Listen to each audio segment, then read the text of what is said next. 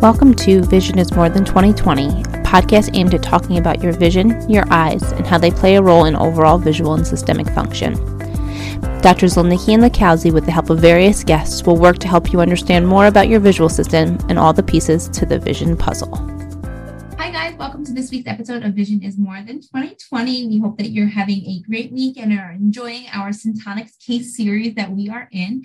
Before the start of the next episode, we just want to have our weekly insight be the reminder that Eastern States Optometric Congress is holding an event on November 13th. It's a Sunday from 9 to 4:30. For the optometrists listening, it is 7 hours of COPE approved education, and it's featuring Drs. Joanna Carter and Dr. Jack Richmond. It's a phenomenal course load that we have set up for you guys, and you can sign up through iHeartBT. Again, that link will be in the bio, so you can just click it there and sign up. It's going to be a super fun day with lots of great information. I know I am so excited to attend and learn more. And on today's episode, we are going to be sharing another case that utilizes Syntonics, and we are being joined by Dr. Michael DeStefano. He is the newest developmental optometrist at Visual Symptoms Treatment Center. Dr. DeStefano's professional interests include helping struggling students achieve academic success, caring for patients with traumatic brain injuries, concussions, and myopia control. He received his Bachelor of Science in Biology and his Bachelor of Arts in Italian at Loyola University Chicago, where he graduated with high honors.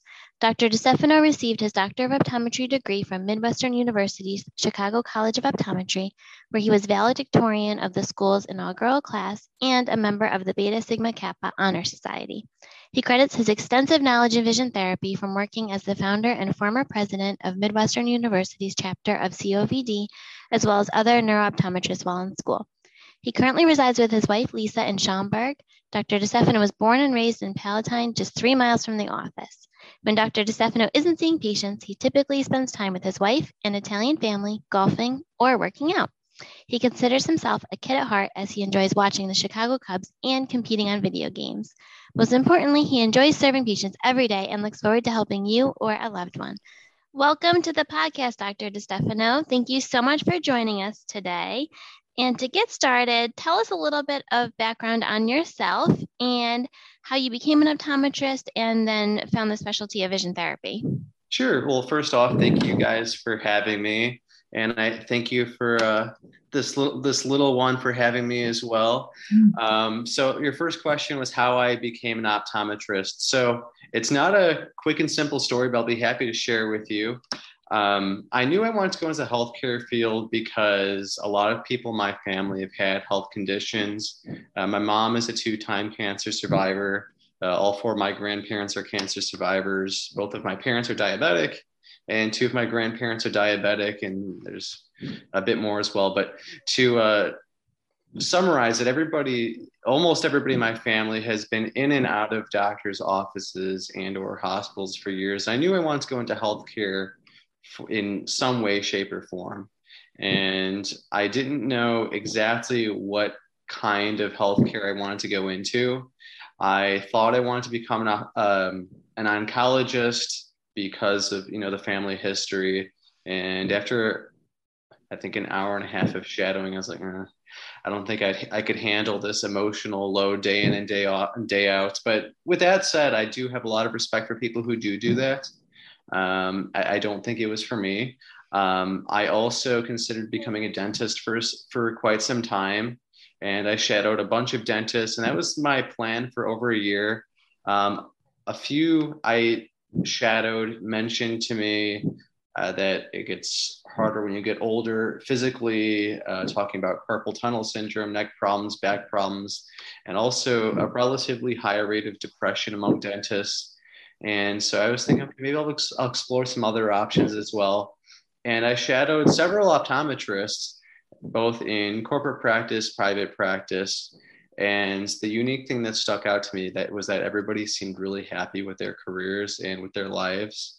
They talked about the work-life balance while also being able to provide something very meaningful and fulfilling for their patients. And that struck a chord with me, and that made me want to learn more about it. And well, here I am years later. So as you can see, I went that route, and I'm very happy I chose to do so.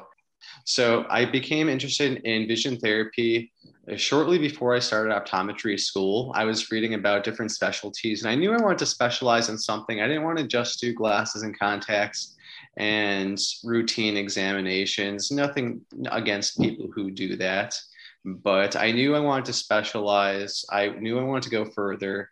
And I was reading about different things, and I thought that vision therapy sounded really cool. Just the idea of playing games and stuff with people, seeing patients on a regular basis. And the dean of my school, Dr. Melissa Succo at Midwestern University, connected me with Dr. Dan Press, who was at that time the incoming president of the College of Optometrists in Vision Development, which, for those of you who do not know, it's the international organization that more or less promotes vision therapy awareness and networking and resources for the world.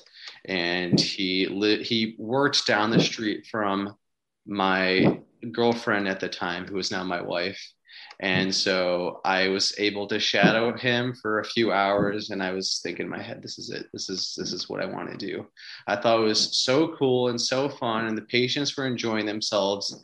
And you get to see the same person every week if you're doing the therapy. You get to build that relationship, and without medication and without surgery, you're able to actually fix somebody's condition. You don't just teach somebody to live with it. You can actually cure people. And that's something that's really, really cool and unique about vision therapy, and why I love what I do. And to this day, even as a doctor, I choose to do a lot of the therapy myself because it's so cool and so fun. Yeah, we definitely understand that sentiment, right, Dr. O? Yes, we do. We love seeing our vision therapy patients, and like you said, it's so wonderful to get to connect with them more than just the once a year for a routine eye exam. We see our patients, once, twice a week, and you really get to know them. And then it's just so fulfilling, the effect that you have on their lives, and you can kind of see their growth through their vision therapy program. I could have said better myself.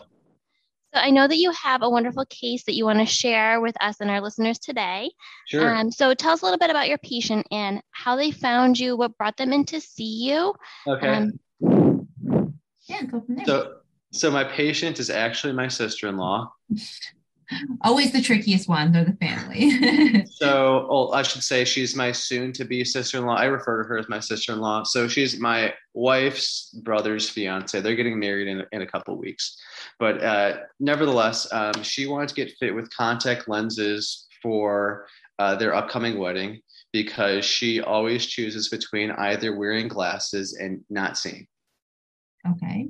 So I was like, okay, you're just gonna walk around not seeing? She was like, yeah, I don't like how I look with my with my glasses when I go out. I was like, never thought about this sooner. She was like, I haven't had the time, and I, she's family, so I didn't question it. Like, okay, that's fine. So I go through my routine exam, and I don't do just the bare minimum. I want to give her a thorough exam, and I started doing the near point of convergence test. And for those of you who do not have an optometry background, it's where you bring a small target closer and closer and closer to someone's eyes to see how well their eyes can work together as a team for focusing up close. She had double vision, like right out here, which is a little over a foot away. I'm like, ooh, you ever get headaches when you read? And she's like, yeah, all the time. I'm like, okay. You get tired when you read? Yeah. I'm like, okay. Lose place in your read? Yep. Skip up and down lines every time. I'm like, oh, okay. How long has this been going on? A few years. I'm like, okay. She's like, to be honest, this is also making me a little bit dizzy. I'm like, have you ever had a concussion? She's like, yeah, I have. And I asked her, did this stuff start before the concussion or after the concussion? She's like, after. I'm like, you had a brain injury. This stuff is because you were in a car accident, and your brain controls what your eyes do. And all these things that you're telling me are things that I see at work every day. She's like, you're kidding. I'm like, no, I'm 100% serious. And I asked her about dizziness. Yes. difficulty going into supermarkets or stores, and she was like, "Oh yeah, I have to have my brother-in-law, yeah, because I get dizzy and overwhelmed, and it's visually overstimulating for me." And I'm like, "Wow, this is a textbook concussion case," and I did quite a bit more with her, and I found out that her focusing ability for up close is pretty low. And I was like, you have the focusing ability of somebody who's like 50 years old, and she's in her 20s. And I was like, do you get blurry vision up close? And she's like, yeah, and it makes me very, very tired. I'm like, I could see that. Right. So I told her that she doesn't have to live this way forever, that this is fixable and treatable. Unfortunately, she hasn't signed up in a therapy program with me yet. There's just been a lot going on with the wedding, but I did have her come back one time. And to get her by, I prescribed her lenses with a very, very, very small amount of prism in them. And I'm talking, it almost looks like clear plastic. I did put her prescription in there to make her see, but the prism is very, very minimal. And I had her look at a disco ball without the prism. And I had her rate how uncomfortable it made her on a scale of 1 to 5. And she's like 6. And this is like 2 seconds. And I had her put the glasses on. And I was like, how much does it bother you now? And she said, this doesn't bother me. That was really cool. Does it fix everything? No, but it helps her get by. And she notices that she's definitely less dizzy in situations where there are things moving around her. There's also a very faint green tint in there as well. That helped as well. I also introduced her to the idea of syntonic phototherapy, which is a treatment in which a patient essentially looks at a specific colored light, whether it's through a pair of cardboard glasses or looking at a lamp, and it's a very specific brightness and color. And based on what I was able to gather from her and from knowing what has worked for a lot of concussion patients, I had her sit in the chair and I asked her, do you have a headache right now? She's like, yeah, I do. I was like, okay, look at this light, just switch it on. I didn't ask her anything else. I didn't explain what we were doing. And I said, just look at this light. I think you might feel better. And within a few seconds, her headache was gone. She also said, while we're at it, I also have like this sensation of like TV static in my vision all the time. Almost like when you have the TV and the wrong input, and I'm like, is this also something that's happened since the concussion? And she's like, yeah. I was like, is it constant? And she's like, yep. I'm like, okay, you have a very rare condition called visual snow syndrome. And there are people out there who travel the world looking for relief for this condition. I had her look at the lamp for really only 5 minutes. They had to go, and she's not in any sort of formal treatment program. Hopefully down the road after the wedding, I'll be able to help her more. But anyway, I had to look at it for 5 minutes. Headache was gone, nausea was down, anxiety was down, and actually her visual snow went away for a few minutes. It did come back, but we only did it for a few minutes. But nevertheless, I was able to make the visual snow go away for a little bit, just having her look at a green light in a room for 5 minutes. And that was really, really cool. Yeah. And is that why you put the greenish tint in her glasses? Because she had such a positive reaction to the light therapy? So good question. I actually tried tints before I tried Syntonics. I spun the OKN drum in her face to see how dizzy it would make her. And I put a bunch of tints in front of her to see if there was any immediate effect on her level of dizziness. And immediately when looking through that tint, her dizziness went down. And I also did it with and without the prism. And then I put the prism and the tint together. And I noticed that the reduction in dizziness was even larger than either one of those individually. So that's how I came across what to prescribe for her. Wonderful. I love that clinical thinking to utilize the OK and drum as kind of a peripheral distraction while doing your testing and to see what helped made her feel better. The OK and drum can be such a powerful tool, both in evaluation and in therapy. And I love how you utilize that. So I know your sister-in-law is very busy with her upcoming nuptials. But if she was able to see you more frequently, kind of what would your ideal treatment plan for her be, specifically when it comes to using Syntonics, especially because she has such a positive response in that few short 5 minutes you're able to do it with her? Sure. So I would like to repeat that same mu upsilon or green filter with her and see if I achieve the same response a second time. And if it's repeatable and we have the same benefit, then I would have her rent this unit for at home and use it perhaps every night before going to bed, or every morning when she wakes up, depending on when she feels that would be most useful for her. And I would stay in touch with her to follow any changes, whether they're positive or negative. And because she's family, we've got each other on speed dial. But that's where I would go first. And in terms of active therapy, we'd work on tracking skills, things like that, given her complaints regarding reading. Right. And what sort of work does she do? I'm just curious. She's a nurse. Okay, so it's not like she's in front of a computer all day, because I think she would probably be more symptomatic if she was. Is she? She does. Yes, she used to do more face to face with the patients. Now it's a little bit more behind the scenes. She's actually at a computer all day. Oh, so she's uncomfortable. Yes. So I guess, what would you say is your biggest lesson or takeaway from this case? Right. I always, Dr. L and I always say that, every patient we learn something new, or just like a little nugget. So what would you say is your biggest lesson and takeaway from this case with her? Definitely. There's one thing that stands out for sure. It's you have to ask questions to learn about your case. It started off as just a routine exam, just wanted to get contacts for a wedding. And when something looked abnormal, I knew to ask and dig more into it. And I know that I was just seeing the tip of the iceberg when I did that first test. And then when I asked more and more and more questions, I uncovered a lot more about her, and ultimately allows me to help her to a greater extent, as opposed to just brushing it off like, oh, okay, maybe it's just a fluke. Maybe she just got double vision because she didn't understand the test.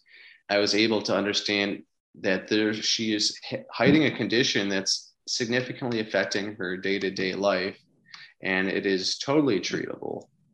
And despite knowing that I'm an eye doctor, I think she may have felt that because she's lived with it for so long, there's nothing that she could do about it. And she said to me at the end that she felt very validated. She had been told that she was crazy. She had been told it was just related to anxiety or depression. But I was like, no, we have a serious health condition. You are not crazy. This is not in your head, and you don't have to live like this for the rest of your life. I think that's I think that's a wonderful takeaway. And I think even just giving her an answer and validating her symptoms and showing her that there was something that could help is so powerful. And for anyone listening who has experienced visual snow themselves, or doctors who've treated patients with it know, it can be very debilitating for patients. And we don't really have that many tools in our arsenal that can provide a lot of relief. So I think that it's wonderful that you turned to Syntonics, and it in such a short amount of time really helped some of her symptoms just go away for a few minutes. And that's really powerful for someone who has visual snow. So I thank you for sharing this case with us. And for anyone listening who would like to chat with you more and find you, where can they find and follow you? Sure. So they can, if they'd like to see me, I practice at Visual Symptoms Treatment Center in Arlington Heights, Illinois. But to contact me directly, you can get in touch with me via email at Dr. So just Dr. DeStefano, DeStefanood @gmail.com. I'm also pretty active on Facebook as well. So my Facebook direct link is facebook.com/1MikeDiStefano. Wonderful. And I will link that in all of the show notes for our listeners. But thank you so much again, Dr. DiStefano, and we will talk to you again soon. Thanks for listening. Follow us at Twin Forks Optometry on Facebook and Instagram. Join our private Facebook group, Vision is More Than 2020. Subscribe, download, and leave us a 5-star review on Apple Podcasts, Spotify, and Google Podcasts. Tune in next week to learn more about your vision.